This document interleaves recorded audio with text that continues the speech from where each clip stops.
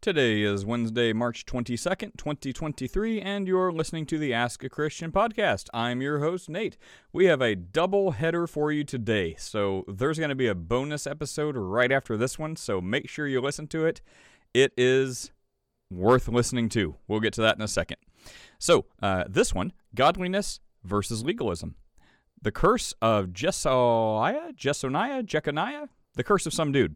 We're talking with an Orthodox Jew, and they brought up, well, they didn't bring it up, but they brought up the lineage of Jesus, and I'm always confused. Turns out he never read the New Testament. That's why he doesn't know there's two. He's like, well, it goes through the mother and blah, blah, blah, and, why doesn't this, and how does it get to David? And it's like, there's two lineages, right? And he's like, what? We're like, yeah, it gives both lineages. It's in the New Testament. Have you never read it? He's like, no. We're like, well, read that. Anyway, so, we bring up the Jeconiah curse that talks about briefly how, a direct descendant of David will never be on the throne, but then Jesus, by being adopted through Joseph, takes care of that, almost through incredible coincidence in a series of events, or as if there was a divinely inspired hand guiding the whole situation. Anyway, so enjoy our discussion with the Orthodox Jew. I forget his name, Sigi, something like that. Anyway, so he tells us he will check into some stuff and read the New Testament and get back with us, and hopefully we'll be able to have a fruitful conversation. As for the bonus episode right after this, it is absolute heresy. So this is a masterclass on what not to do, what not to believe. As Proverbs talks about, when you chase your own wild ideas and you fall far from the truth and things like that, chasing these wild notions, what you will hear in the bonus episode is what you will end up with. So, repent and believe the gospel. It's really that easy. So enjoy this one, and be sure to check out the immediately following episode about the Heretic Hour. And also check out the Ask a Christian store. The link is in the description, where you can buy merchandise to facilitate discussions about Christianity and why you have this faith and the hope you have, and civil dialogue about Christianity. And also check out the Ask a Christian book, available on Amazon. So enjoy. Goodbye. And such. What's up, everybody? Got a little feedback. You sound like you're like racing an 18-wheeler. Nope, it's just a truck, and I'm just driving. I don't know why it's always so loud. It's the weirdest thing, like how it does noise canceling on these phones or mics or whatever. Like I have a friend that has a machine shop, so he's like grinding like heavy steel tools and machine shopping and all this stuff. And like it's the craziest thing. Like sometimes we'll be like talking, and he's like, "Man, it may be a bad day to talk. Like I'm making a lot of noise." And like in the background, like before it adjusts for the EQ or whatever, it'll be like for like 2 seconds, and then it stops because it like cuts out those frequencies.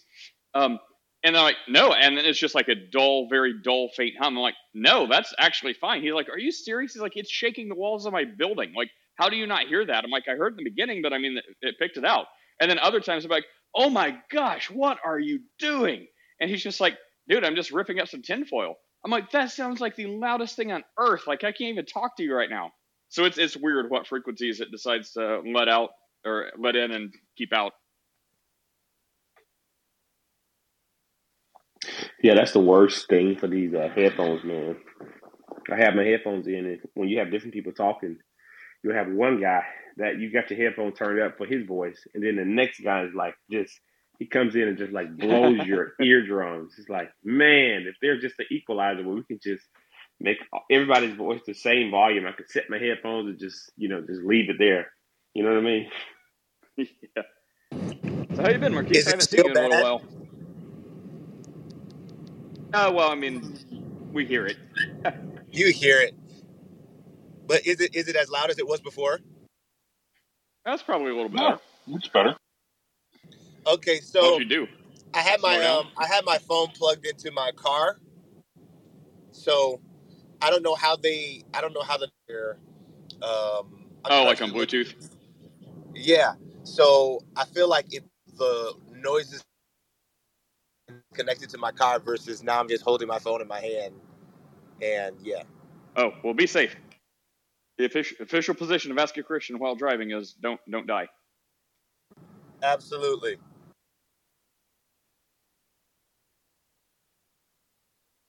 Dude, the more I think about that sake conversation yesterday, the more it's bothering me. In the realizing you were too heavy-handed way, or the realizing you were talking to a literal demon way? No, I mean, just the poor kid. He's just tortured. Like, he's torturing himself with sinless perfection. And You know, I mean, I have a hard time pegging it. Like, I don't know. It's hard to like rule out my own way of thinking and like try to put myself in his way of thinking, which I clearly can't do because I'm thinking, a lot of what he says, I'm thinking, yeah, that sounds fine. That sounds like what I do. That sounds what I do. That sounds what I think about. But then, it sounds like I don't know. Then you disagree, and then he sounds extra tortured. I'm like, I don't know. I'm having a hard time, like,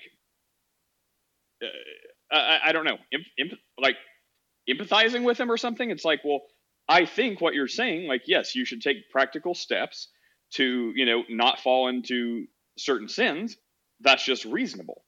But then you're like, no, you're missing the point. And I'm like, well, wait, what did he say that's wrong? So like, I don't know how I'm like this perpetual, like weird middle position. Because I know you don't have a problem with me being like, well, yeah, take these practical steps. I mean, it's not like you're going to like try to like, yell a string of curses and obscenities at people and just hope that magically God takes it out of your mind. So you're like, oh, well, I was totally going to do that because I'm a godless heathen, but God changed my heart. So those words won't come out. And I guess, well, thanks God. I don't know. It's like this weird middle position. like, I mean, every conversation I have with him, like, you need to lean on God's grace. And he goes back to, well, I've got to do these things. I got to do this stuff. And he also has a sense of pride that he has, defeated all of this XYZ sin in his life, which he talks about constantly. And it's exactly the posture of the Pharisees. That's what bothers me. Like, okay, I mean, yeah, the New Testament. That may be it. Posture is that of the Pharisees. Like you seem to have like somehow when I'm not here, like you seem to talk to a lot of these people like way more than I do. So maybe that's a lot of it. Like I just don't have the time invested into these conversations that you do. So maybe I'm missing a lot of backstory. Yeah, I could definitely hold on. Make sure is the sound good? Can you guys hear me good? Yeah, you're good. Okay. Yeah. So I totally get that, Chris. There's a difference between someone who's wrestling with, some aspect of stronghold and not in the hyper sensationalized sense, but something that's really embedded in their habitual nature, right? That's embedded in their life. They've done this thing for 20 or 30 years. So even though they've given their life to Christ, there's an element of whether it's culture or environment or behavioral sort of defaults that are necessarily worked through. And that is a process, but the process is not, what's the word? The process is externally agenциed. I hate that I had to make agency a verb there, but you get what I mean. It's externally agency. And I love that.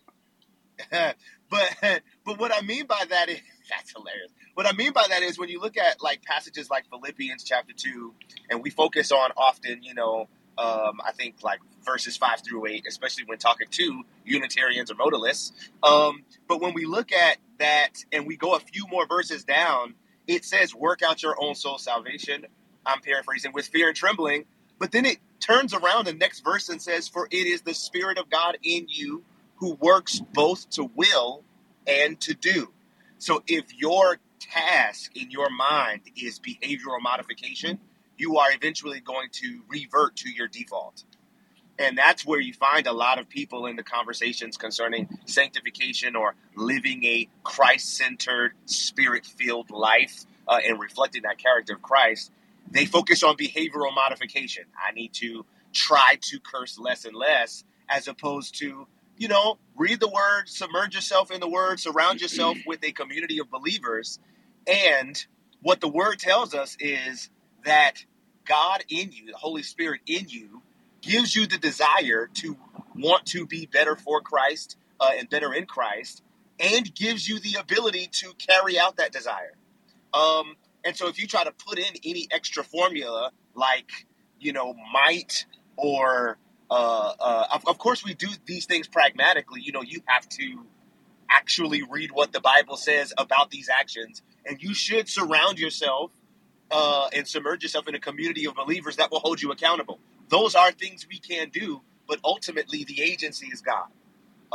And when you get people who are very, very adamant about saying all the things they've done and the focus is on them, what they're really dealing with is, as Chris said, it's arrogance, it's pride, and it's self-righteousness. It's look at how I'm right, not look at how Christ's righteousness came over me and changed me.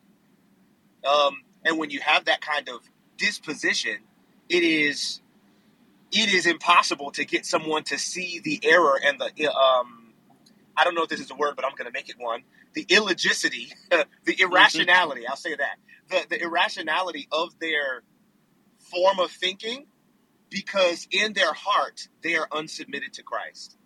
That's what it ends up being. Ding, ding, ding, ding. Marquis, you're my spirit animals today. I wish you were here yesterday.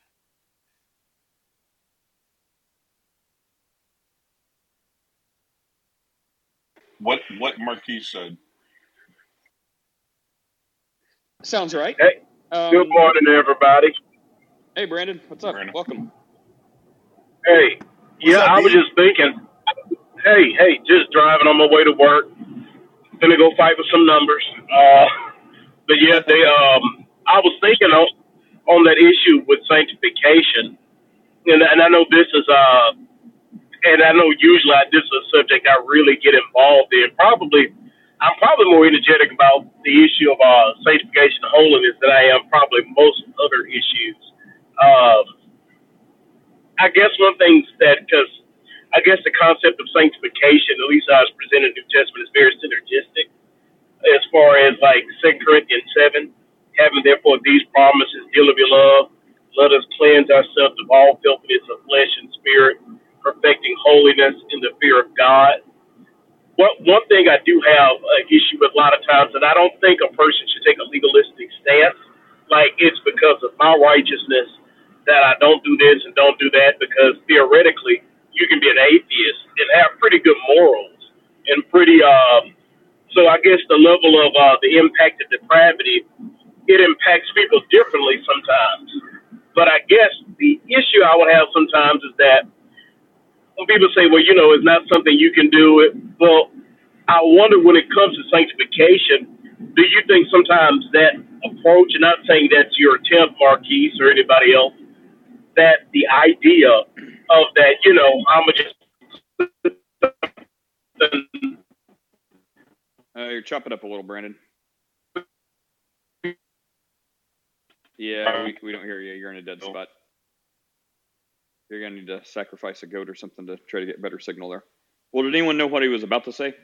I think it was more or less coming from the aspect of, well, he said synergistic, which brings my mind to the aspect of our involvement in this process beyond just, it's not something, it's something God does, and he's the agency behind it. But I think what Brandon was trying to get at or about to get at is that, we are it's a lot more than just a one-sided, monergistic. I guess he's coming, over and against the monergistic perspective of. Yeah, there he is. Go ahead, Brandon. I was about to try to sum up where I thought you were going, but go ahead. Oh yeah, I was gonna just say. Oh yeah, well I was just gonna say before I hit another spot. I guess the attitude, and this is my issue with most denominations, that I have a really big issue with. Well, let's see, what about now? Better. Okay, let me see. Yeah, that when it comes to sanctification is always an afterthought, and it's almost like a bonus prize. Like, if you do it, great. If you don't, hey, you're still good. It just, to me, I feel like sanctification is not treated with the seriousness that it should be. And it's kind of almost a laxity, and just based on, like, for instance, like Mardi Gras, we just had that down here. We usually tease the only people who go to Mardi Gras are heathens and Baptists. Uh, because usually it's only the churches like down, at least down here in the South, who like are not really strict or really concerned about pleasing God in your life. They usually accuse us of being legalistic, that, they go and do this stuff. But I guess sometimes in our insistency to really show that salvation is of God, do you think a lot of times we just kind of treat sanctification as a non-essential? I don't know if you're done or got cut off, but I'd say, when you said Baptist, I thought of Mark. That's the first person I thought of. Like, there's no way, you catch Mark at Mardi Gras. And I know also there's no way, like, Chris would accuse Mark of being, like, legalistic or doing something under its own power. But, like Mark, the guy won't hardly go to a public beach because, he probably wouldn't say it's Jesus preventing him from getting in his car going there. He'd probably, I don't want to speak for him, but if he shows up, we can ask him. But, he takes this extra thing to modesty, or you may call it, like living a holy life in your world, Brandon. But, he would be like, well, no, I think we should be modest, just like, the Bible talks about. We should take these practical steps to, have a little bit of modesty to us. And he would say God's not forcing him to do that. And he would say, maybe God changed his heart to where he this is just his conviction. This is how he lives. But still, he takes actual practical steps to not go to the beach where there's all kinds of craziness, like you talked about at Mardi Gras. So, well, not all Baptists. I'm not saying. Hey, I'm not saying all Baptists. Oh, what, Chris? Can you remove Mr. Mark? He's a spammer in the chat. Well, and I'm just speaking of. We got a chat GPT. Yeah, and I'm not speaking of all, everywhere. I'm just saying on average, growing up down here, that's usually been the dichotomy we've seen always. It's like kind of like more of a lot of the mainline denominations, or the people with like a lot of the loose living. And my point wasn't the Baptist thing. It was the taking practical steps to not fall into sin, like taking actual practical steps instead of being like, well, I'm just going to go about my life, and if God wants to keep me from sinning, then God's going to keep me. I don't have to try. Well, I'm saying, like, it seems like from Mark's perspective, which I know Chris would agree with, it seems like Mark is actually doing things in his own power. He's like, well, no. Or it's like, I put like a whole home filter on my house to keep, myself and my family, from like wandering into websites and dark corners of the internet. That's not going to benefit anyone. So, did God like legitimately change my heart? I like to think so. But on the other hand, had I not taken that practical step, I could stumble across something and be like, well, like, we're not supposed to say God tempts you. So it's our own fleshly desires that tempt us. So if this browser lock was not on my whole home system, perhaps, I could stumble on something I shouldn't. And then I'd be like, well, given to temptation, lead to something else I shouldn't. And then, get into some like, online seediness. So what would you say about that, Chris? Like, my I don't know. That's like where I am. I'm trying to like sort out between I'm following your train of thought, Nate. Right. And here's the thing: is that look, when we say God gives us, this is the same discussion we keep having. God gives us the desires of our heart. That doesn't mean He gives us a Ferrari because we want a Ferrari. It means that He gives us the actual desires that we should be having. Here's the man right now. That the actual desires that we should be having, those are what God gives us. That is the sanctification process. And I would also posit that God is so holy and so apart from us, we don't even know when we're sinning half the time. We have sins of omission. There's sins of commission and sins of omission. Well, let me just stop you real quick before you pass this. Okay, so we're going to keep hammering it down.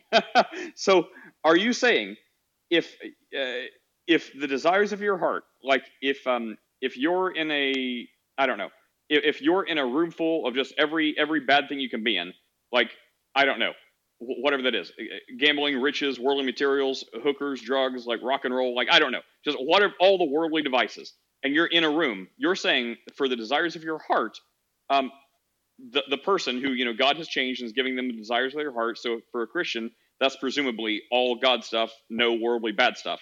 If that person is there, they're legitimately going to be able to just walk through that room and be like, no to everything, or they're, because no one's above temptation. So are you saying, well, they may No be one's tempted to above be like, temptation. hang on. It also No, depends on no, where that I want to get this. Sorry, Hang on, I sorry, want to get. That's not the point I'm making. So like the point is, if they walk by a giant pile of like ungodly money or something like that, and whatever their thing is, whatever they would normally fleshly be into, they would be like, I legitimately have no desire to partake in this, or be like, oh my gosh, if I would really like that. Like that's always been my vice. That's always been the thing I was into. But I'm going to practice some self-control and pass it by. So do you get what I'm saying? I want to like hone this in. So it's not like they legitimately like, no, I'm passing by a giant bag of ill-gotten gains. I know that's ungodly. I know that's sinful because it was money from dishonest profit or something like that, the Bible calls it. That's always been my thing before Christ. So, I would really like to dive into that pile of money and use it for all kinds of stuff, but I'm going to refrain because I know that's bad and will lead to sin, and I don't want to sin because I don't want to displease God. Or, no, hey, in another life, that was my thing. I was into ill-gotten gains, but I legitimately have no desire. You can put that in my bank account, and I'll give it all away because I don't want it. Does that make sense? Can I answer?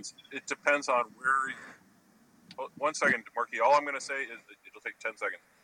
All I would say is it depends on where that person is in their sanctification process.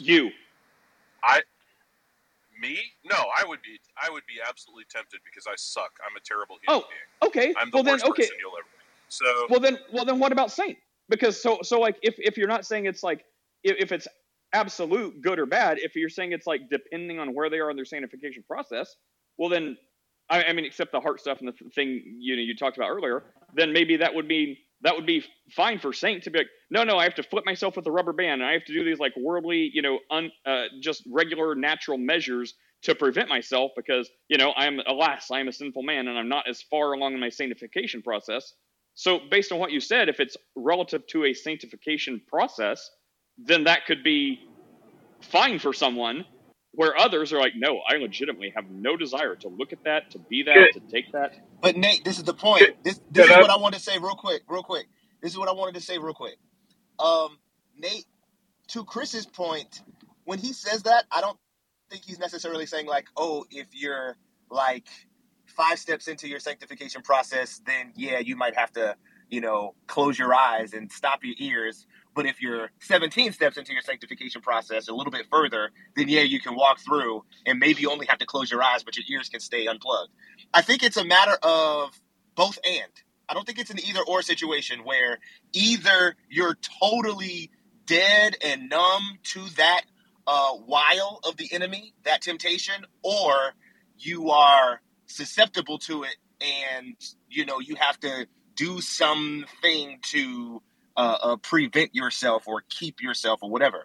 I think it's both and I think in both situations, on either you being absolutely numb, you having to be intentional about, very intentional and actively making sure that you're not straying away, that in either of those situations, it is by the power of God, and it would not be by some psychological or behavioral modifying means, like the rubber band tapping the skin, or pain, or, the stuff that people drink every time they think about something to make themselves nauseous, to associate nausea with that particular thought. It won't be any of those 8 things as the agent. It will be either the Holy Ghost having transformed your heart to make you numb to this thing, where it no longer entices you, where your very desire and affinity toward that thing has changed or ceased or been transformed, or it will be that it is the Holy Ghost that restrains you. That, that is really tempting. I really would like to go as I'm walking by people dancing and gyrating in the club, because I used to dance when I was, living a sinful life, and that music makes me want to groove. And I'm still a musician, and I'm on the praise and worship team. And so that there's still a part of me that's very musically inclined, but I'm going to make sure that I'm not getting engulfed into this gyration and this, very provocative movement as I walk past this group in this room with all devices. I'm going to be intentional about avoiding that, and that avoidance, that desire to avoid it, even though I'm tempted by it, is from God and not from my ability to walk fast or look the other way. So really, it's kind of like so many. So like you're saying, it's kind of like so many other things. How it's kind of like there's no way to prove, there's no way to like definitively prove to someone. It's basically just what you're attributing it to. Is that what you're saying? Kind of like Chris, the desires of your heart. Well, the fact that you're doing this means it's the desire for your heart. Otherwise, you wouldn't be doing it. That's why it's the desire of your heart. Kind of like that. So like the practical or like the visual thing is people can see someone is abstaining from something that would everyone would agree is sinful. But if they're like, why are you doing this? And they're like, because I want to please God, and whatever acceptable answer you consider. Versus I'm doing this because I have to do this because I. Like so you could be doing the same thing. It's just like the motivation behind it, like so many other things. And I think that is what makes it. That is the differentiator in terms of effectiveness and longevity. When you see long last. Oh, sorry. I was going to say when you see. I feel. This is going to be subjective, but I'm going to submit it as, I won't say evidence, but as anecdote. In my ministerial experience, the most lasting and effective and efficient change that I've seen in transformation happens when people have postured themselves and understand that it's God that's going to give them the desire to change, and God that's going to give them the ability to change. So it goes back to that Philippians 2 verse, right? It's the Spirit of God in you that works both to will, that is, you don't want to sin, so you avoid it, and to do, where you are naturally not sinning because you're living by the Spirit and not the flesh. So this wasn't even a factor for you. In either case, either to desire not to sin or to not sin. And I think that goes back to a lot of times, like when we talk about like legalism, and Brandon, sorry, you're definitely speaking after this. But when we talk about legalism a lot, and like people that say you have to follow rules and follow laws, just a side note, a lot of times when they're like act like the Christians who say no, it's freedom in Christ, you can do whatever you want. They're like, oh, you can go do all this, and you can do Marquis gyrations or whatever saints into, or the ill-gotten gains example. That was a nice way of saying it. What I was really thinking is bumping and grinding. I get it. That has never been a problem in me. Probably not anyways, no one's ever going to accuse me of dancing. Anyways, it's not my thing. But anyways, you're never going to find it. So whenever we talk about like you're free in Christ to do whatever you want, and they're like, oh, so, and they just assume we do all these bad things. I'm like, well, no. Like by saying we're free in Christ, Paul says don't use your freedom to like get back in bondage again. So it's like just by focusing on God and worshiping your Creator, it turns out like those people actually follow the rules or the laws that even they say they don't need to follow. They do a better job of keeping that stuff than the people that say you got to follow them. I'm like, and we don't even believe you got to follow them. It's just like, look what happens by focusing all of your energy on the God you follow and not all this extra like stuff. Anyways, side note. Yeah, Brandon, please go ahead and speak. Yeah, and I was going to say it's I was actually teaching on that Bible study last week. One portion of the lesson I taught was on the I'm not going to say there are different measures of grace, but it seems that the grace of God in sanctification manifests for some people in some areas differently than it does others. Like I'll give an example of a woman who I know who was on drugs for years. She came in service and she repented. She received the Holy Ghost. God took the taste out of her mouth, and this is her testimony for wanting to do drugs, like wanting to do cocaine. Like I was, to me, now those are the miracles I like. She to the day she died, she said she never had a desire again. And there's other people I've known, like they come in and they earnestly forsake the wrong way in faith. But like, here's one guy like. He can't even take like alcohol or communion. He's like, I can't even be around it. And it's and I've always kind of pondered over that I said, well, the grace of God in his life seems to work enough to give him the grace to stay away from it. And this other person, for I guess apparently the grace that they need, God has given it to them that they don't not even tempt if it's around them. I ponder on that sometimes. I'm curious as to why God does that for some people, and for some people He doesn't. But at the end of the day, the grace of God that brings salvation has appeared unto all men, and it teaches us denying ungodliness we live righteously, soberly, godly in this present world. But I guess that's just my pet peeve. because sometimes, especially when I have doctrinal conversations with people, and they kind of go like, on these things, and then you see such a lack of concern in their life on how to want to please God with their life. It really sours, I guess, a lot of their. I was going to say, yeah, I think that goes back to submission. It goes back to submission with, when you submit it to Christ in your heart, which is, what me and Chris have been championing in the conversation. When you submit to Christ in your heart. Me too, for the record. Yeah. No, Nate was like, rebellion is the way to go. No, I'm just playing. Yeah. So, but what we've come back to is, and I think that's great that's the foundational context of even that Philippians 2 verse, which is why you got to read the entire chapter, because it says, it's the Spirit of God in you, which works both to will and to do. But a few verses before that, it says, let this mind be in you, which was in Christ Jesus. Then it talks about all the ways Christ submitted and humbled and was obedient unto death, even the death of the cross, all of those different things. So the trigger word here, or the golden word, is submission to Christ. And when you have a truly submitted heart to Christ, then God changes your desire so that the things that would not please him, you no longer desire to do. And those things that perhaps you do desire to do that do not please God, you don't want to do them even though you desire to do them. Right? It goes back to like Romans chapter 7, which seems like a contradiction, right? Like it's the I want to do good, but evil is always present. The problem, though, in the Romans 7 passage, not the problem in the passage, but the problem in Paul's state as he's describing it is, pre-Christ, he had no way to execute the things he wanted to do and no way to refrain from the things he did not want to do.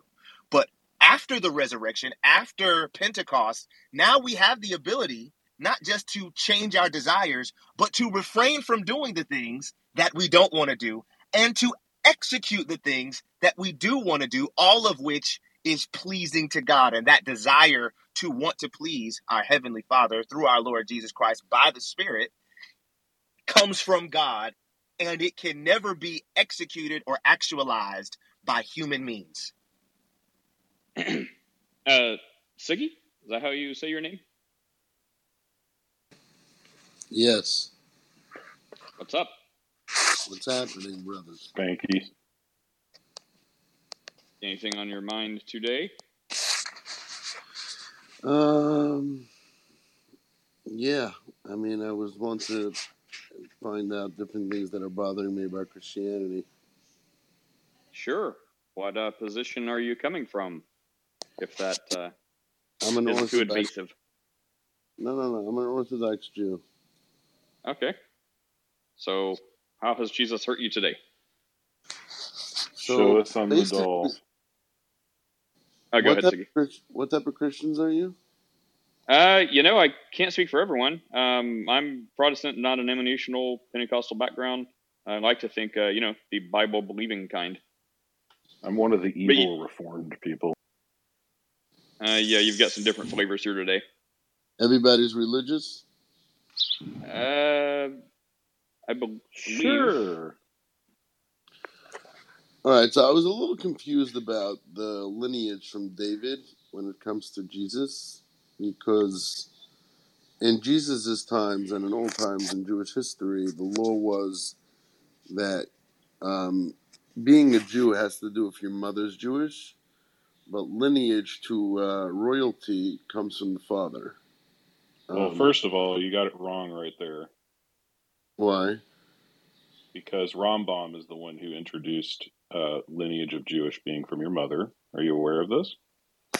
I'm aware that it's around roughly 1,200 years before Maimonides were thought to be born that was said. What? It's No. It's Go in back the and Mishnah, research it, right? sir. It's in, yeah, but this is. I study Maimonides twice a day, and I know that this predates Maimonides by like over 1,000 years. Can you show me where in the Mishnah it says that? I would have to look it up. I can't do it right now. Okay. Well, yeah. So I mean, like if you have a degree like in political science, I'm not like gonna start up with you in something that I'm not as familiar. Like, this is something that I do, so it's not. I'm not just trying to argue it. I just know it for a fact. Like, I'm not. Cool. Whatever. Well, anyway, It's just, we will just stipulate whatever you're saying, but yes. So we can send you an article. Basically, Jesus is a descendant of King David, let me ask you, if simply your from mother, both his if mother's from the mother's side. There's two lineages that are given, both from the mother's side and from his father Joseph, who was his adoptive father. right. So it doesn't say anywhere that adoptive gives you the lineage. But What do you mean my adopted? problem. It No, does my say problem. that he was the adopted father. No, I understand that. I'm just saying, if someone's adopted into a priest family, a Kohen family, or the mother was a Kohen from Aaron, right? Moses' brother. If your mother's a Kohen, you're not a Kohen. Like, that has nothing to do with the Rambam, with Maimonides. The lineage of priestly that you're going to serve in the temple has to do Right. with the father, right? So You're it has correct nothing on to do that. with Yep. Maimonides. So I'm just showing you that That's it not what I predates was. Maimonides. That was not my contention earlier. But anyway, so So I'm just yes, saying that if Jesus' father was God, not Joseph, that wasn't his correct. real father. So Mm-hmm. how does it work the lineage to David? I'm not trying to be provocative in any way. I'm trying to just understand how the lineage to David works. If Joseph was not the father, God is the father. When also you've got to get around the curse, right? You're aware of What the curse? curse?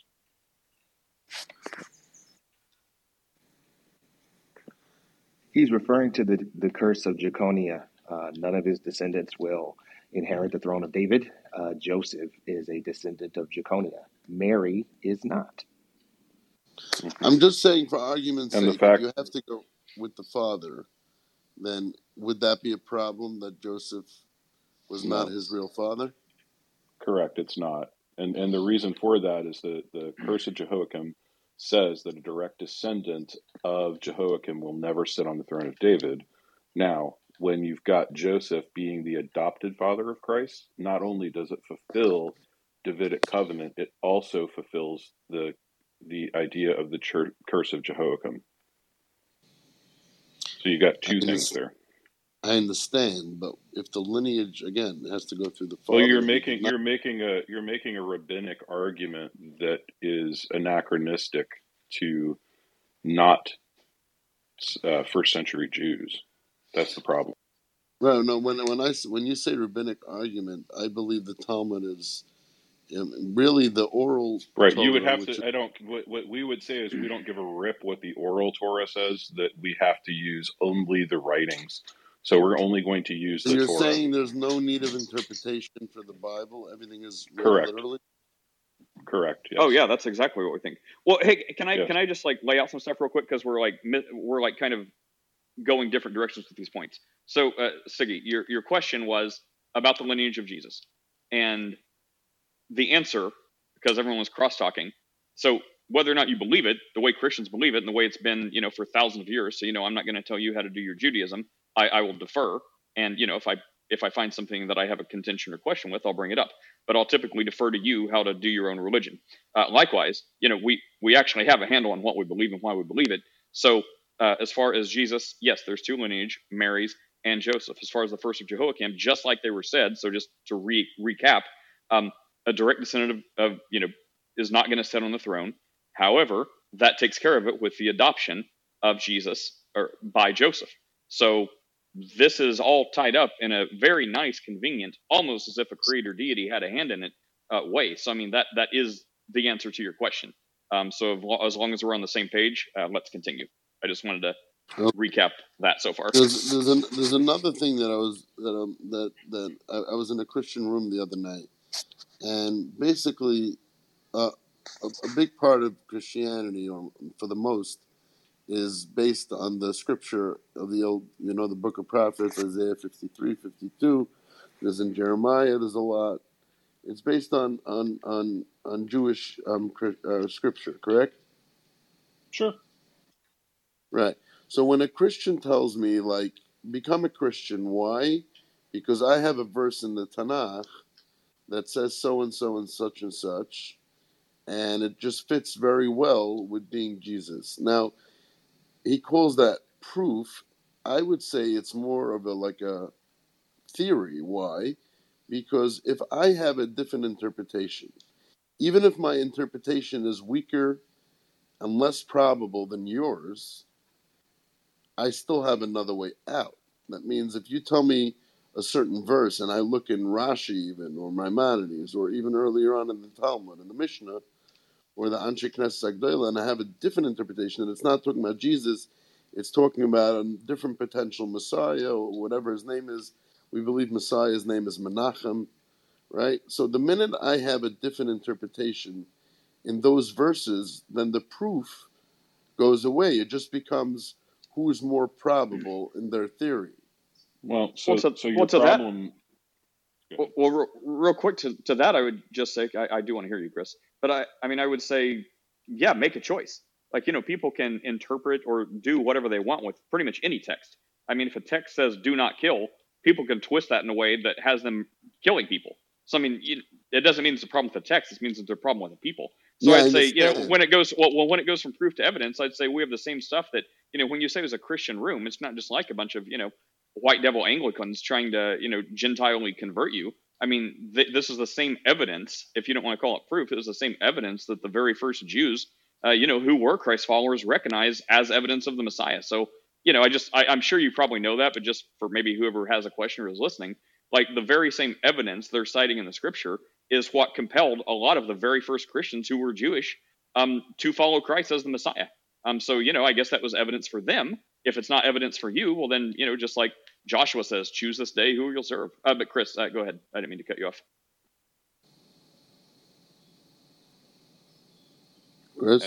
Chris? Sorry, I was trying to get back to the app.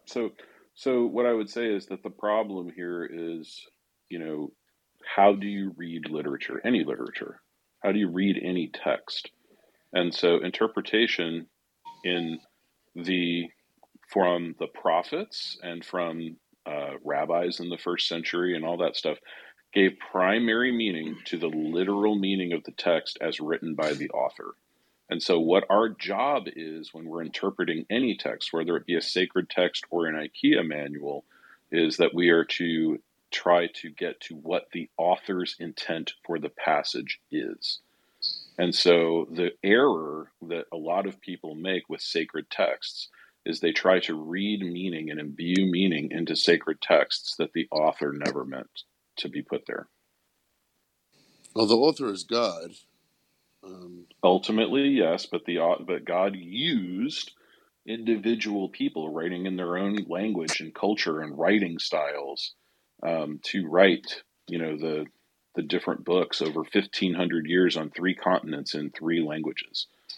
Now if we're talking about the Tanakh, it's over the course of 1,100 years on 2 continents in 2 languages. But the same principle stands, is that God used individual people with individual cultures, individual histories, individual writing experiences, and individual audiences that they are writing to. And so our job is to use the literal, historical, grammatical method first to interpret the Scripture. Right. But as an Orthodox Jew, I think you would agree with that, no? Right. I would say 2 things. First of all, religious Jews across the spectrum believe that there's a written Torah and an oral Torah. Now, the oral Torah was forbidden. There's 2 things. The written Torah is forbidden to say it by heart, and the oral Torah is forbidden to write down. Now, it came to a point of Rebbe, the one that wrote the Mishnah, that it came to a point that people were forgetting the laws of the Bible, and as like an emergency thing, they said, okay, we're going to have to start writing it down. But the way we look at it is that the rabbis of the Mishnah were students, or their rabbis were students of the prophets. So I would say, if you have a debate how you should read a verse, either someone from the students of the author or a different religion, just like it wouldn't make sense for you to tell a Muslim how to read the Quran, right? Why do you feel comfortable telling me how to read my book? Well, I would love to take Because a crack there's at that. objective proof. Yeah, I want to say there's objective proof, but I'm just going to go, to where Chris is uncomfortable. But if Christians, the wide claim, maybe not from Chris, but, the wide claim of Christianity is, our ultimate authority is God, and the claims of Jesus, would indicate that God leads us and guides us and convicts us and leads us into truth, which will actually, which it doesn't matter if, a Muslim has a text or an Orthodox Jew has a text or whatever the text would be. The idea is if God is leading us and we are focusing, on being led by this Holy Spirit, then who better to know how to actually interpret someone than the God that knows each person better than they know themselves. So again, what I'm saying, like this is like our Christian belief that traces back to God. So I would say, there's no way to prove this. We're not going to win a debate medal, but it doesn't matter. So ultimately, I believe God is going to be the final arbiter. So even if someone wrote something, they're like, no, I'm the author. I wrote this. No one knows that better than me. I'm like, well, God knows you better than you know yourself. And if they're a theist that believes that, then they would say, oh, okay, you're right. There's no way to Right, prove but that's that, a but that's what I believe circular too. That's a circular argument. Right. So default back to what Chris said. But I'm just saying, like, the overall, like, that's the perspective we're coming from. Right. But then for practical steps, what Chris said. Right, but what you're doing is really a circular argument because we're arguing where in the text that talks about someone from the first century or whatever being God, and we're asking why wouldn't you listen to the students of the prophet? And then you're saying, no, but I'm listening to God. That is the question. Is he the God? And that's coming out of the scriptures. So if I argue with you... So again, we wouldn't say that. So what we would say is Jesus. Why was Jesus killed? Yeah, I'm listening. So the reason Yeshua was killed was because he was challenging the authority of the oral Torah. He was saying that the oral Torah is nonsense and that God wrote his word for you and you should ignore the oral Torah. So there's no That is the interpretation reason on the Jesus New was Testament? killed.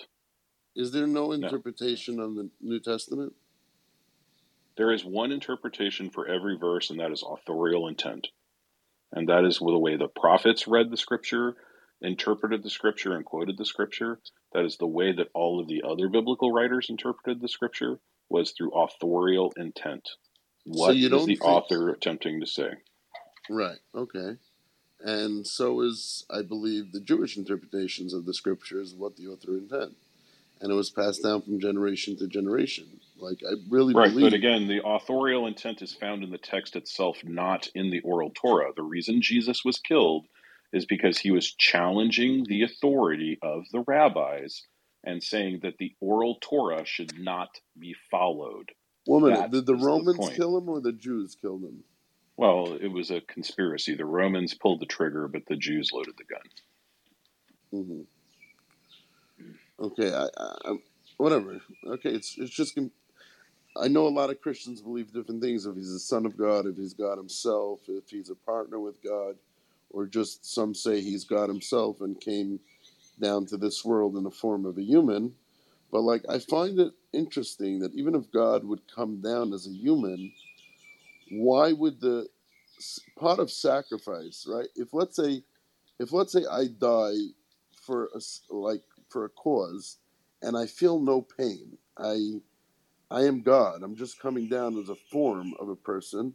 Like some of you believe, like the three people, one of them that came to Abraham was God, because it says that God was there and the angels, whatever. That's a different debate. But why do you... If he's God, he's not feeling any pain. So what's the significance of a God showing as a human? Then I love that question. That's a great question. I love that question. So first of all, there's no reason to think that.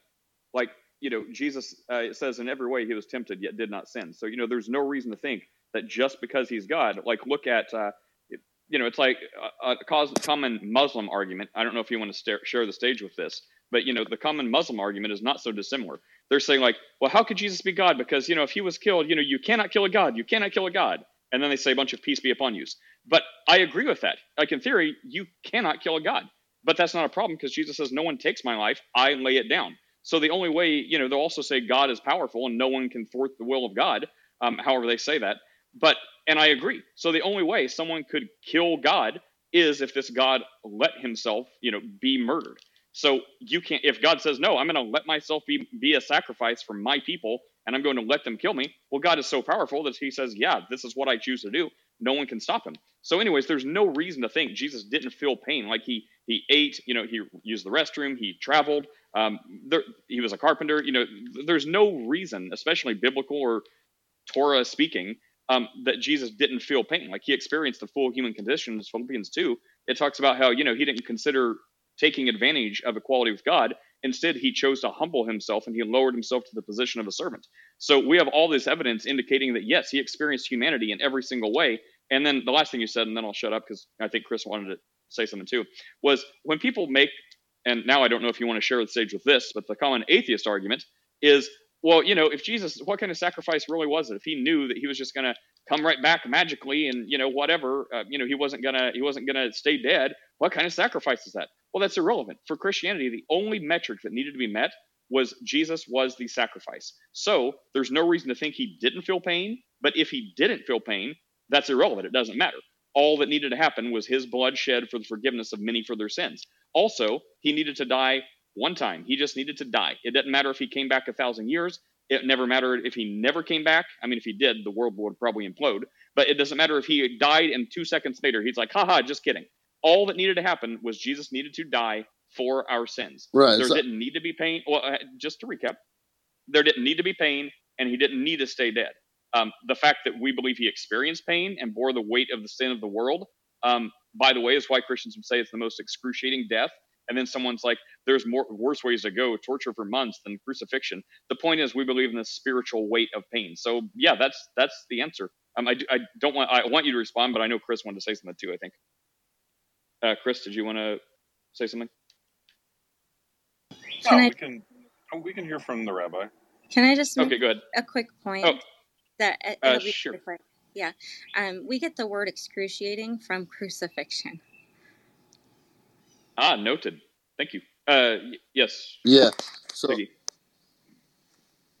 well, I just forgot what I wanted to say, but let me just remember. Was it Jesus is Lord? So you believe Jesus is God, correct? I guess. Yes. Right. Yes. So You're right. I just think that we believe in the same God. You just have a different name for the God, and you have a specific story of someone that lived, whatever it was, 70, 80 years or something like that. And you're busy with that one-time miracle that God did as coming down as a human in the first century. And I'm just talking about the God that existed for thousands of years. And you also agree that God existed for thousands of years, or not just for thousands of years, for infinitely, like backwards, negatively. But we believe, if you believe in God, and I believe in God, you just think that there was a story of a crucifixion, and I deny that. That doesn't mean that we don't believe in the same God. Like, why are Christians busy with one act of God and not the everyday act of God, and not that he created heaven and earth? Can I answer that? Yeah. Can I answer that real quick? Because I'm going to have to go. I'm going to have to get off sure. to start my day at work. But that's a great question. We are chiefly concerned with that particular act of God because it is the single most important act that God has in our temporal reality to redeem us to himself. Right? So the entire message of the gospel from Genesis to Revelations, from the fall of Adam and Eve, our forefathers, to the present, is God reconciling humanity to himself, for his glory. That's the start goal. That's the end goal. And Jesus's death, burial, and resurrection and ascension is the climax of that narrative. It's the climax of the narrative because that's the thing which actualizes his desire from when Adam and Eve fell. That's number one. Number two, it is necessarily a different God because by virtue of Jesus being God, God is tri-personal, right? By virtue of Jesus being God and the Holy Ghost, or the Ruach HaKodesh being God, God is tri-personal. That is a foundational, informative aspect of his ontology and his nature, his personhood that we disagree on, which means the God that you conceptualize is fundamentally and categorically distinct from the God Christians conceptualize, which is why we make such distinctions to say, no, we don't serve the same God, because your God never entered creation and ours did. And our God who entered creation. The God that entered creation, or the person of God that entered creation, is distinct from the persons of God, or the person of God, the Father, that Right. never entered There's creation. one thing, just to correct one thing. Christians believe that one of the angels that came to visit Abraham right after he did circumcision was God. So God did come in around 2,000 years prior. That's a conflation. That's a conflation. When I say God entered creation, I mean embodied a created vessel, a created thing. Like an So Jesus, incarnation.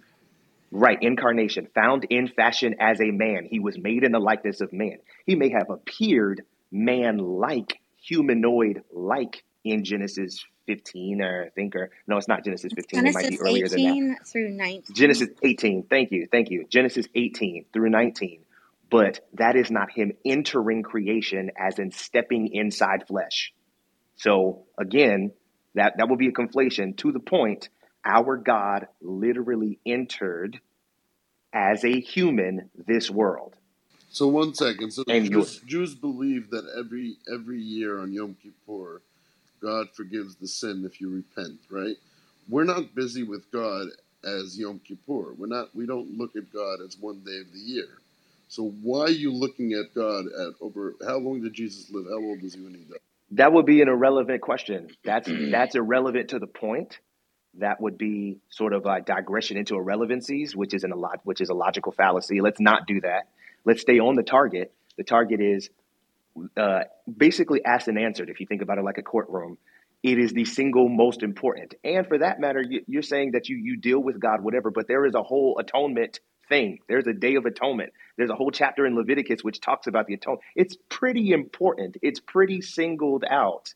Even as far as what to do if you're in exile, if you're not in the country and the Day of Atonement comes around, how in the world do you atone for there's a pretty good amount of significance given to that singular Day of Atonement.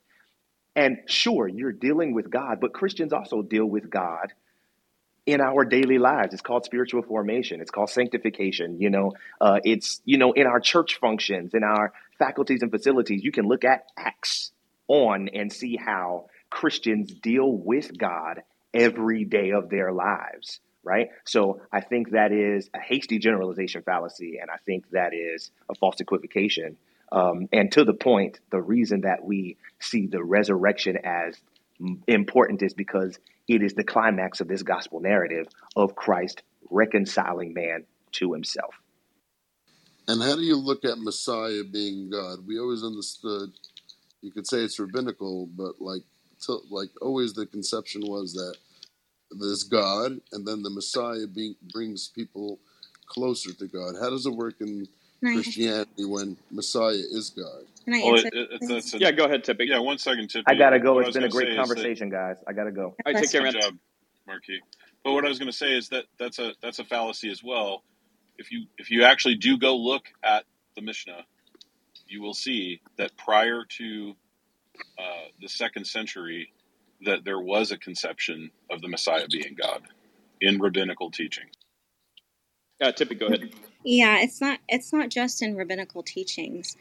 Jeremiah 23 verses 5 through 6 tells you that the branch of Jesse, or the branch of David, the Sama, who is the Messiah, is going to be called, and I'll be polite because you're Jewish, Hashem himself. Again, that's Jeremiah 23 verses 5 through 6. So we know from the Old Testament that this is how the Messiah is going to come. Right. That's your interpretation of the Old Testament. We have different interpretations. That's not my interpretation. It's just literally what it says. It says that the Sama is going to be called Hashem. Elohim? No, Hashem, like the name. There's no word Hashem in the Old Testament. The literal. I'm trying to be polite, because if I say Jehovah or Yahweh, I don't want to insult. I don't want to step on any toes. So, right. So now is the words Yud? You know the Hebrew alphabet? No, I don't, but I know how to recognize the name. No, I understand, but there's 2 words. That means when Jacob was talking to Lavan, or his brother, when they were in a fight, he said a word that if you pronounce it a little different, one way it means God, and one way it means my master. Sure, but if you want to take a look at the Hebrew, I mean, it's fine by me. It literally says Yod He Vav He, so and that's what the Sama is going to be called. Okay, I would have to look that up. Yeah, Jeremiah. I'll tell you again. Jeremiah 23 verses 5 through 6. All right, but it's interesting if it would be so clear in Jeremiah. The rabbis would sound foolish when they say that he's not God. Well, the rabbis. We would say the I mean, same we thing. didn't say it. Hold on. Well, I guess we could say it. No, You have to understand. The first Christians were Jewish, right? And then after Christianity, this is when you start getting the Midrash is written down, right? So this is actually a response to Jewish people becoming Christians. Now you have the Jewish interpretations of what certain verses mean to avoid that Jesus is the Messiah that you're waiting for. Right, Tippy. I just want to say one thing: the Jews, if you know about Orthodox Jews, which till the 17th century, just a few hundred years ago, it wasn't like today where 90% of Jews are agnostic or atheist. It was most of the Jews were religious, and you know that if it would say open in the Bible, and Jews would recognize that Jesus is God or Messiah is God, Yud-Keh Vav-Keh, then Jews would drop the synagogue and run to church. Jews don't have an agenda to be Jewish. Jews have an agenda to try to be what God wants from us. And that's what I have a problem with all the Isaiahs and the Jeremiahs and all that. If it would be so in the book, right? If the book says rabbis are stupid, rabbis are lying, rabbis are misinterpreting things, then people wouldn't listen to the rabbis. People don't worship rabbis. People listen to the rabbis as they interpret the text. If it's the way you're saying, I have to look it up, but if it's the way you're saying, then Jews would run to either a Catholic church or a Protestant. That's what we're here for as Christians. I understand, but you and I know that if the text would be so simple, and that's the only way to interpret the text, then Jews would believe that Messiah is not the way we believe that it's a human. People would believe, like, we don't have an agenda with the Talmud or the Mishnah. These are just helps of... You don't, but you don't think Maimonides did? Like, Maimonides made specific changes to the Hebrew text in order to make sure that he had answers for Christians. Okay, it's actually this is in his writings. I understand. It's actually Maimonides that said two things. First of all, he said that he gives thanks to Christianity. I think he writes this in the letter to the Yemenite Jews, that he thanks Christianity that they brought God into this world in the sense of people were believing in paganism and all that, and Christians came and brought, the argument of God to the rest of the world, and he was very thankful for that. That's number one. Number two, there's some Christians that believe Jesus was a son of God, and I guess more like a partner with God. Some of them believe that way, I believe. Is that true? So that's a very small sect that we would... Well, we would say that those people aren't Christians. One of the things about Christianity is you have to believe that Jesus... Right. For the integrity of this discussion, though, like there was a point you said, and I think it's good advice because otherwise we're spinning our wheels. You kept saying, until I look that up. I mean, it's one Bible verse. So, I mean, why don't we take a breather from this? And I mean, if you have 5 minutes, I guess you can look that up. But okay. I don't see it. I mean, I don't see a... Oh, okay. I'm going to tell you. Okay, hang on. I was just going to say, I mean, I don't want to shut the conversation down, but I mean, until you actually look that up, like, we're just talking in the abstract, like, look that up and then let's continue. Right. If you have time to do that now. I didn't look it up right away is because I had this many times where people tell me, look in Isaiah 53, and I looked, and I just saw my rabbis interpreting something else. So I'm just doubtful that this is going to change my mind, but could be a woe. Yeah. So can I just ask you a question? Yeah.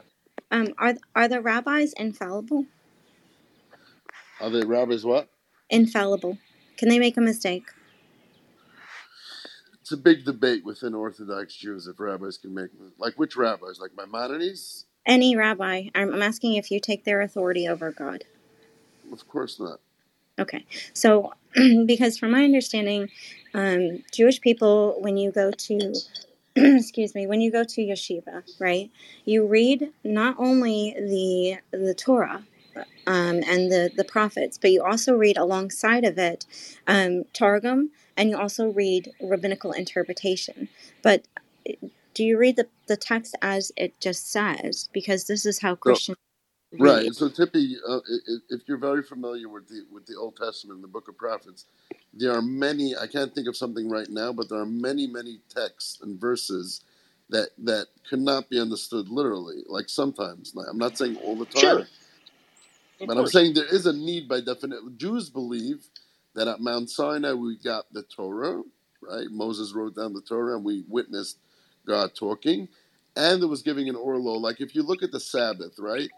When Jews don't drive a car on the Sabbath, or don't turn on a light, or don't light a fire, that's not specifically understood in the literal, just for another word, like a naked, like just the actual verse is not like you don't have half the laws that Jews have in the Sabbath. Correct. You don't have half the laws of the temple, like all the laws of how they brought sacrifices. Yeah. Is only based on interpretation. That is not the actual Right. And that's verse. why So I'm they just killed saying the Jesus. verse is begging for interpretation. No, So it's you have not. your And interpretation. that's why we say that the oral Torah is not valid. It is because Jesus, who was the ultimate rabbi, rejected the oral Torah and said, you don't need it, throw it in the trash. That is why they killed Jesus. I just wanted to say that we don't see Moses has the oral Torah. There is a place in the where the women come up to, and I don't know the verse. I'll have to look it up. Women come up to Moses. It's women. They don't have a father or a brother, and they're asking him about inheriting the land, because that's not one of the laws, right? That was not given to Moses on Mount Sinai.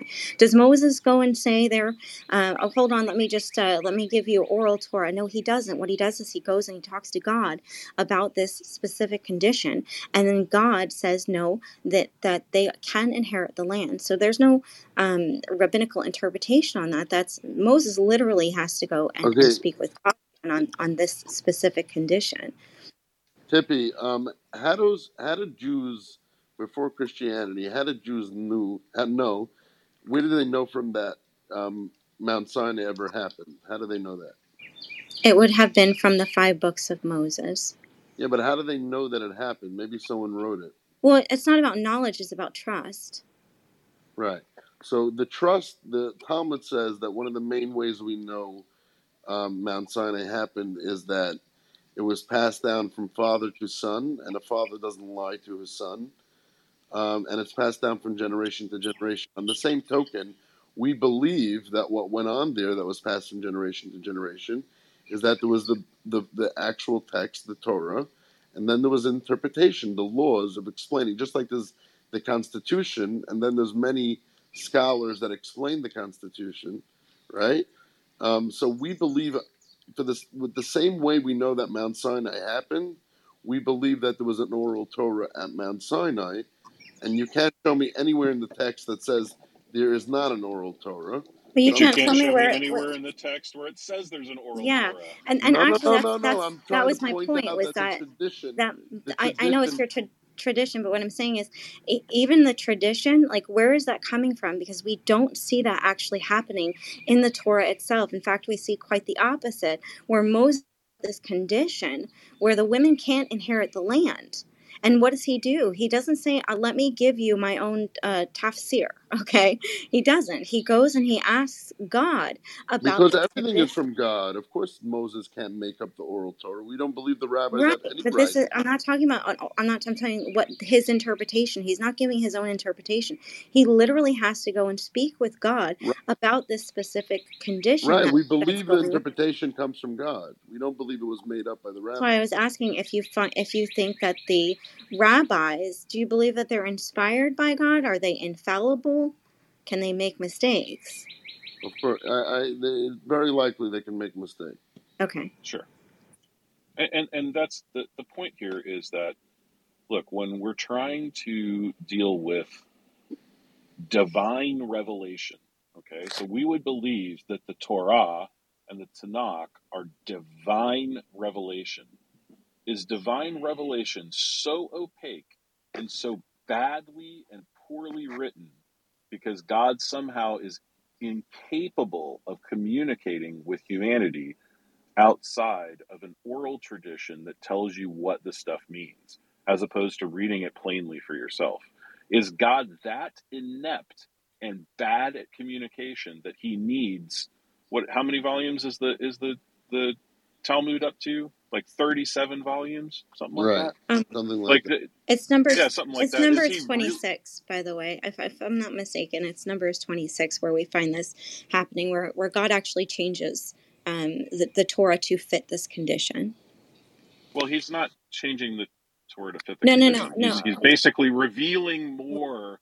There's something called progressive revelation. Right. So God continues to progress. Yeah, So God continues to progressively reveal. God reveals things through the prophets. Why did God send Isaiah and Jeremiah and Ezekiel, and Malachi and the rest?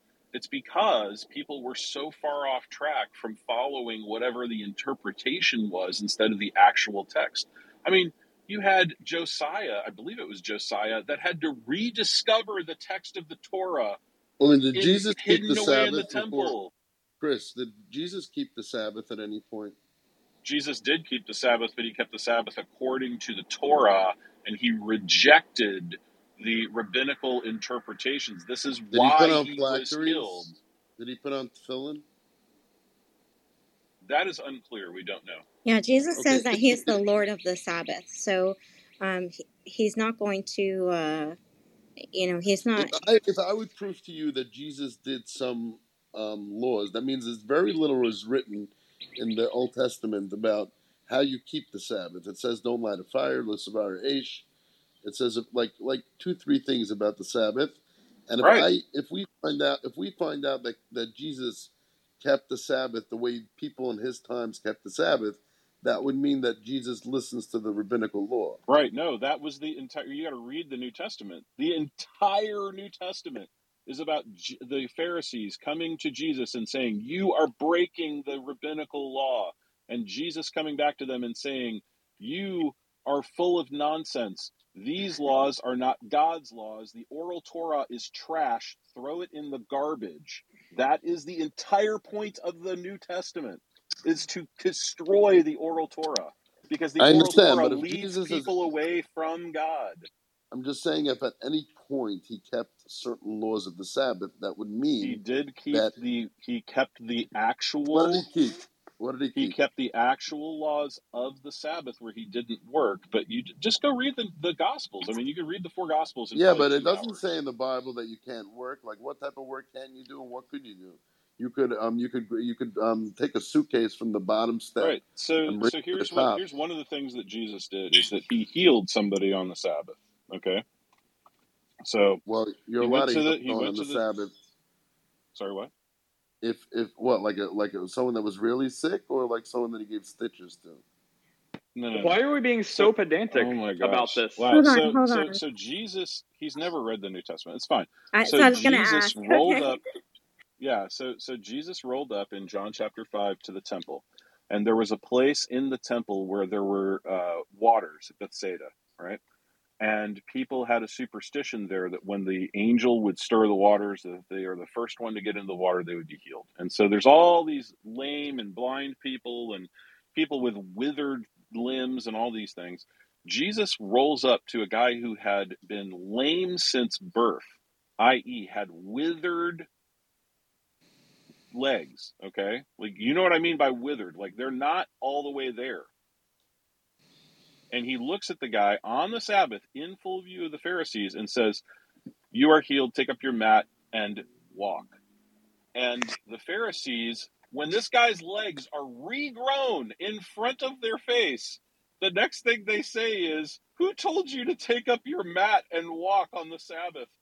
You're breaking the Sabbath." Yeah, but Chris, Chris, there are many. My father is a paramedic, and he runs on calls on the Sabbath. If he has to light a cigarette to heal someone, he'll do that. He'll drive a car. He'll look like someone that's desecrating the Sabbath, because in the Bible it says that the laws of the Torah is to live, not to die Yeah, for. The only but that's three a things later interpretation, man. Here's the thing. Here's the thing: is that the Pharisees condemned Jesus for healing on the Sabbath not once but 6 times, and so I he don't know is what you're talking. You're literally allowed to heal on the Sabbath. I miraculously. don't know what you're talking about. Doctors are a lot of Jewish doctors. I know some doctors Okay, are. what I am Okay, talking wait, about hang on. is So that hang on, this is killing me. The bigger issue, why are you arguing with Christians about this if we're parroting the Bible, what the Jews did? Your problem is not with Christianity. Your problem was with other Jews that say you can't do this on the Sabbath. So, I mean, I wish I could speak for all Judaism who take this position, but your problem was not with us. Your problem was with Jews who say you can't do that. Well, you're allowed to heal on the Sabbath. That's all I'm saying. well, but what These I'm people saying didn't is think so. 2,000 years ago, the teachers of the law, the rabbis that were in charge of Israel in the land said that you cannot do X, Y, Z. They were walking, Jesus was walking along in a field of wheat, and his disciples were picking the stalks on the Sabbath and eating them as they were walking along. And the Pharisees came along and was like, "What are you doing? You're harvesting on the Sabbath." I mean, Okay, that's something this, else. I was just talking about the right. healing. No. Yeah. So again, Jesus immediately said to them, "I am the Lord of the Sabbath." Jesus claims to be God and says, "I am the one who gave you these laws. You are wrong. They are not breaking the Sabbath." Chris, That if is I would what tell made them mad. if I would show you in the Old Testament where it says that the laws of the Bible can never be altered, that means if it says you cannot light a fire on Sabbath, that can never change.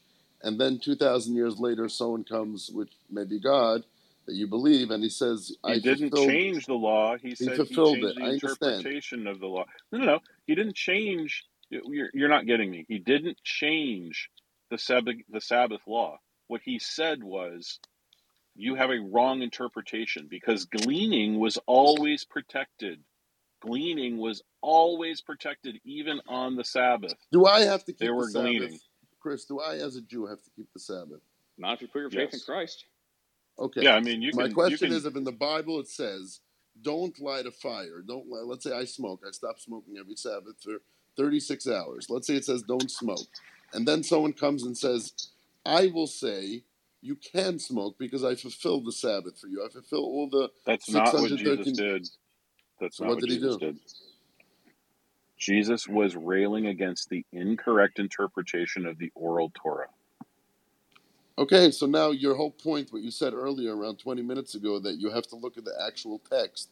Now you're doing Right. what you claim the rabbis are doing. You're taking our actual What? text and spinning it around. Because in the Bible it says you What are cannot. you talking about? It says that you cannot light a fire on Sabbath. Now, if I accept Jesus, Okay, you're so saying I what is could light a fire. so show me the Torah where it says what you can and can't do on the Sabbath. What verse?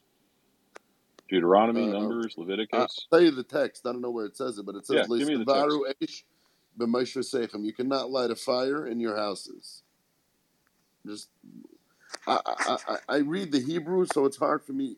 Like, I'm not that educated, and it's hard for me to interpret every single verse. But like it says clearly, do not light a fire on Sabbath. And now you're telling me if I accept Jesus, I could. So you're telling me that essentially the Torah That's was not changed. what I just said. That's not what I said. What I said was Jesus gleaning wheat in the field, and gleaning was always a protected thing in the Torah. Yeah, that's rabbinical. That is a rabbinical interpretation. Right. But I'm talking about the actual, what it does say in the actual text, what you can do on the Sabbath, straight from Mount Sinai. What you don't believe in the oral, but the written Torah. It's in. The 5 books of Moses. I'm going to help you out here. It's in Exodus.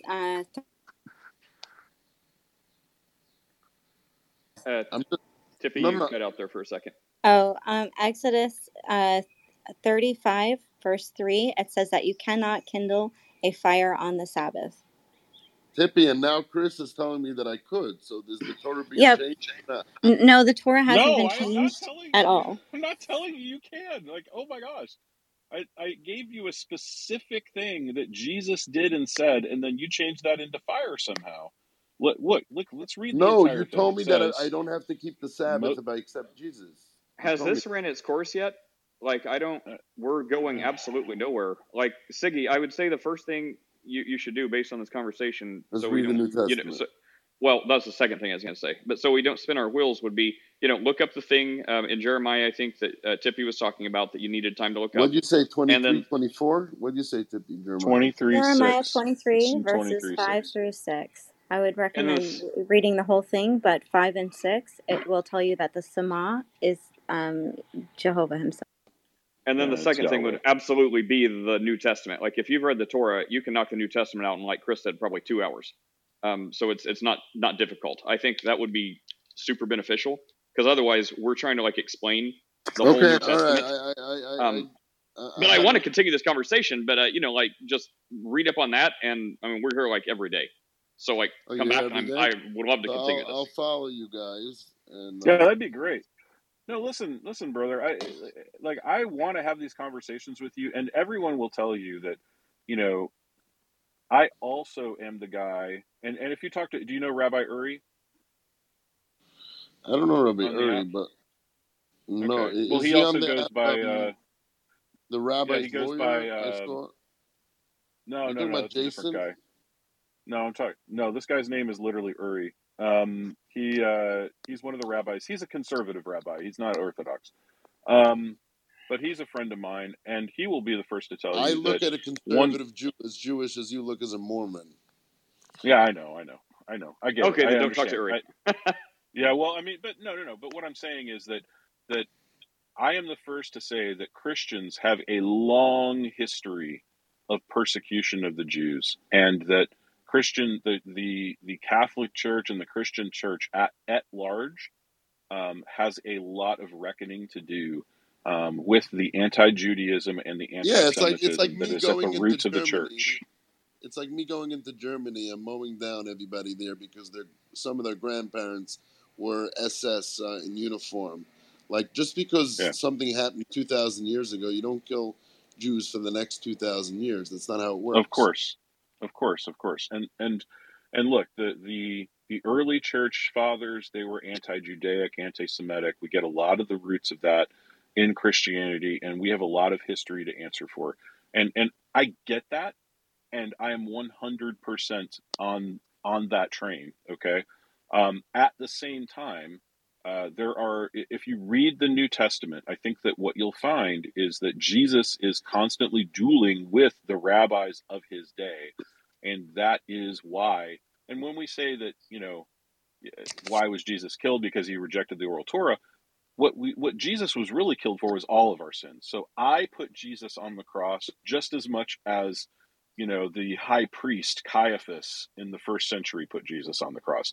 I am just as guilty as anyone else. Okay.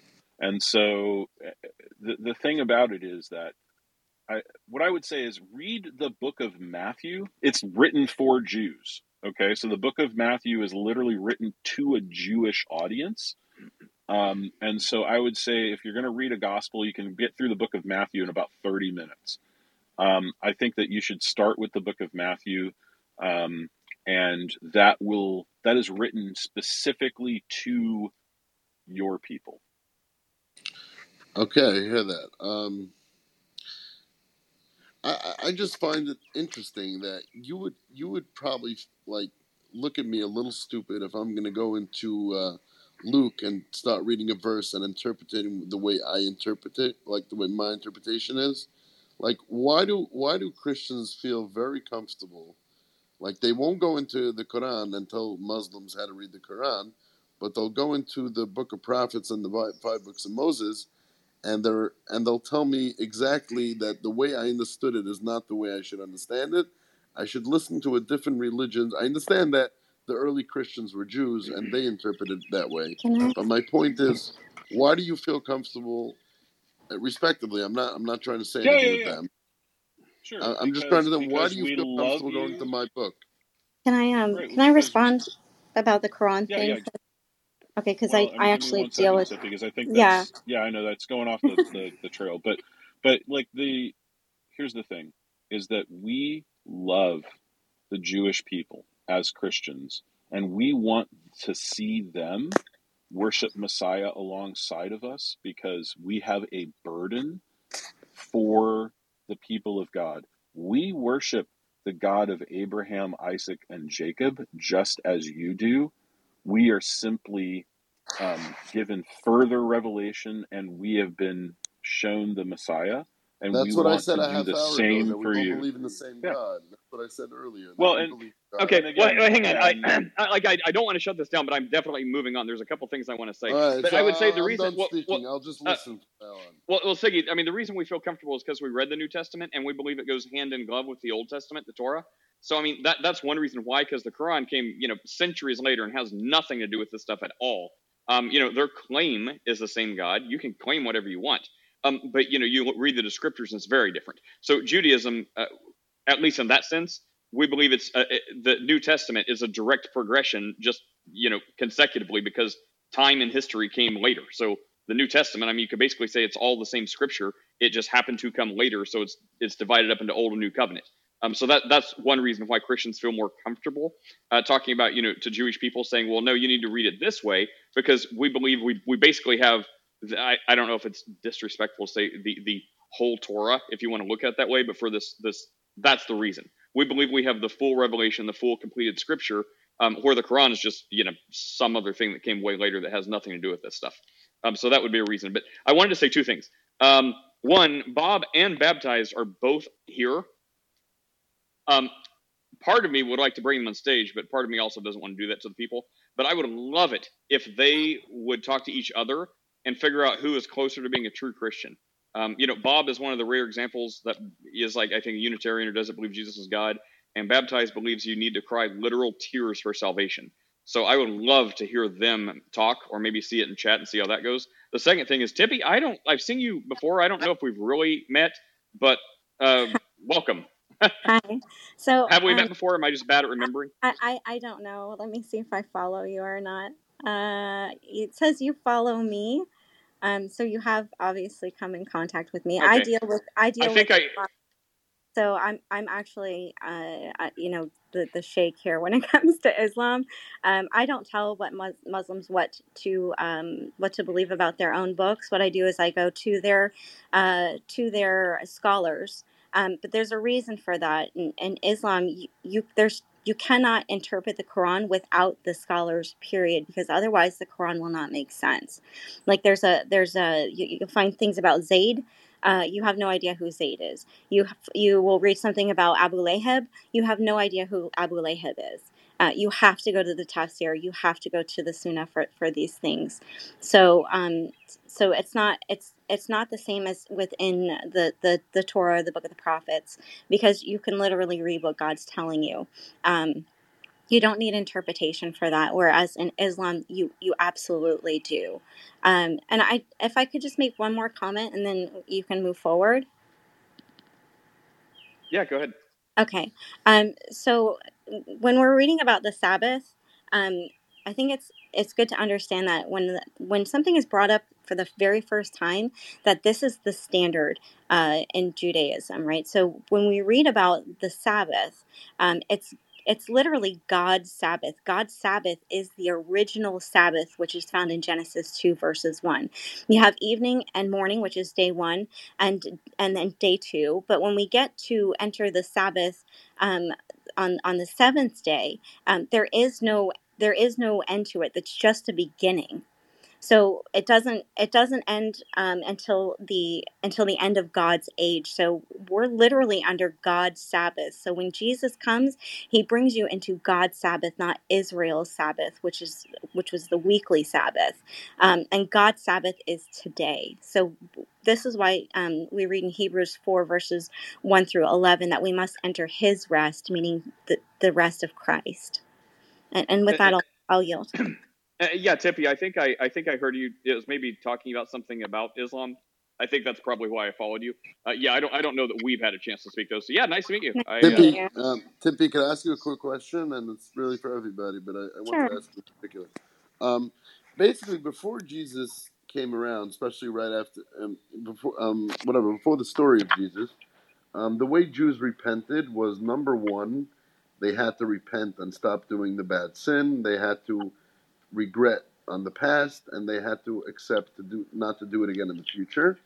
They And also had sacrifices, right? right. That's what I was about to say. And then they brought sacrifices. Right. But if So you that brought you a had to have a temple.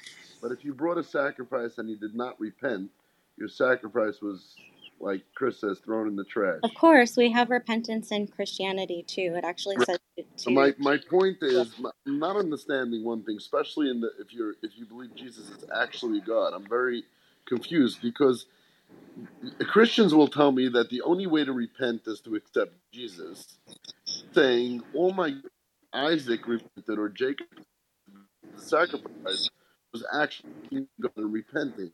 Now, if Jesus is God, and that's the only way to repent. You were breaking up a little bit, but let me just explain what repentance is. Okay. He's breaking up. Yeah, I'm so sorry. yeah, Siggy, I'm going to say this as a sign from God at this point because, yeah, you are chopping up. I heard what you said, though. You were saying that Christians say only Christians can repent. What I think Tippy was about to say, repent just means do a 180. It means go the other way. It means, resolve to change your mind. That's what repentance means. So like an atheist could, quote, repent. They could recognize something they were doing was bad, and they could repent of something. But as far as the spiritual implications, no, Jesus says repent and believe the gospel. So for Christianity, the technicality of the word, yeah, anyone can change their mind and do a 180 and do something different and regret something and repent and go the other way. But as far as the spiritual context, yes, in order to be made right with God, you need to repent, you need to change your mind, you need to resolve to do different, but you need forgiveness from this God. So that would be why, like in a non-spiritual sense, sure, anyone can repent, but it doesn't matter. Other than just naturally doing something different. But I'm adamant. I want to move on. Bob, I don't want to. I wanted Baptize, who he rejected the invite for once. Baptize, if that was an accident, let me know. I'll reinvite you. I only wanted Bob and Baptize to talk if they could. But Son, first, you were up here, and I really want to get to you. We've had a few people leave because we're taking our sweet time. So I wanted to see if you have anything to say. Son, what's up, Son? Uh-oh. If you're speaking, we don't hear you. Sometimes if you leave and come right back. Son, if you can hear us, if you leave and come right back, that usually fixes the problem. But if you're trying to speak, we don't hear you. Oh, Baptize is coming.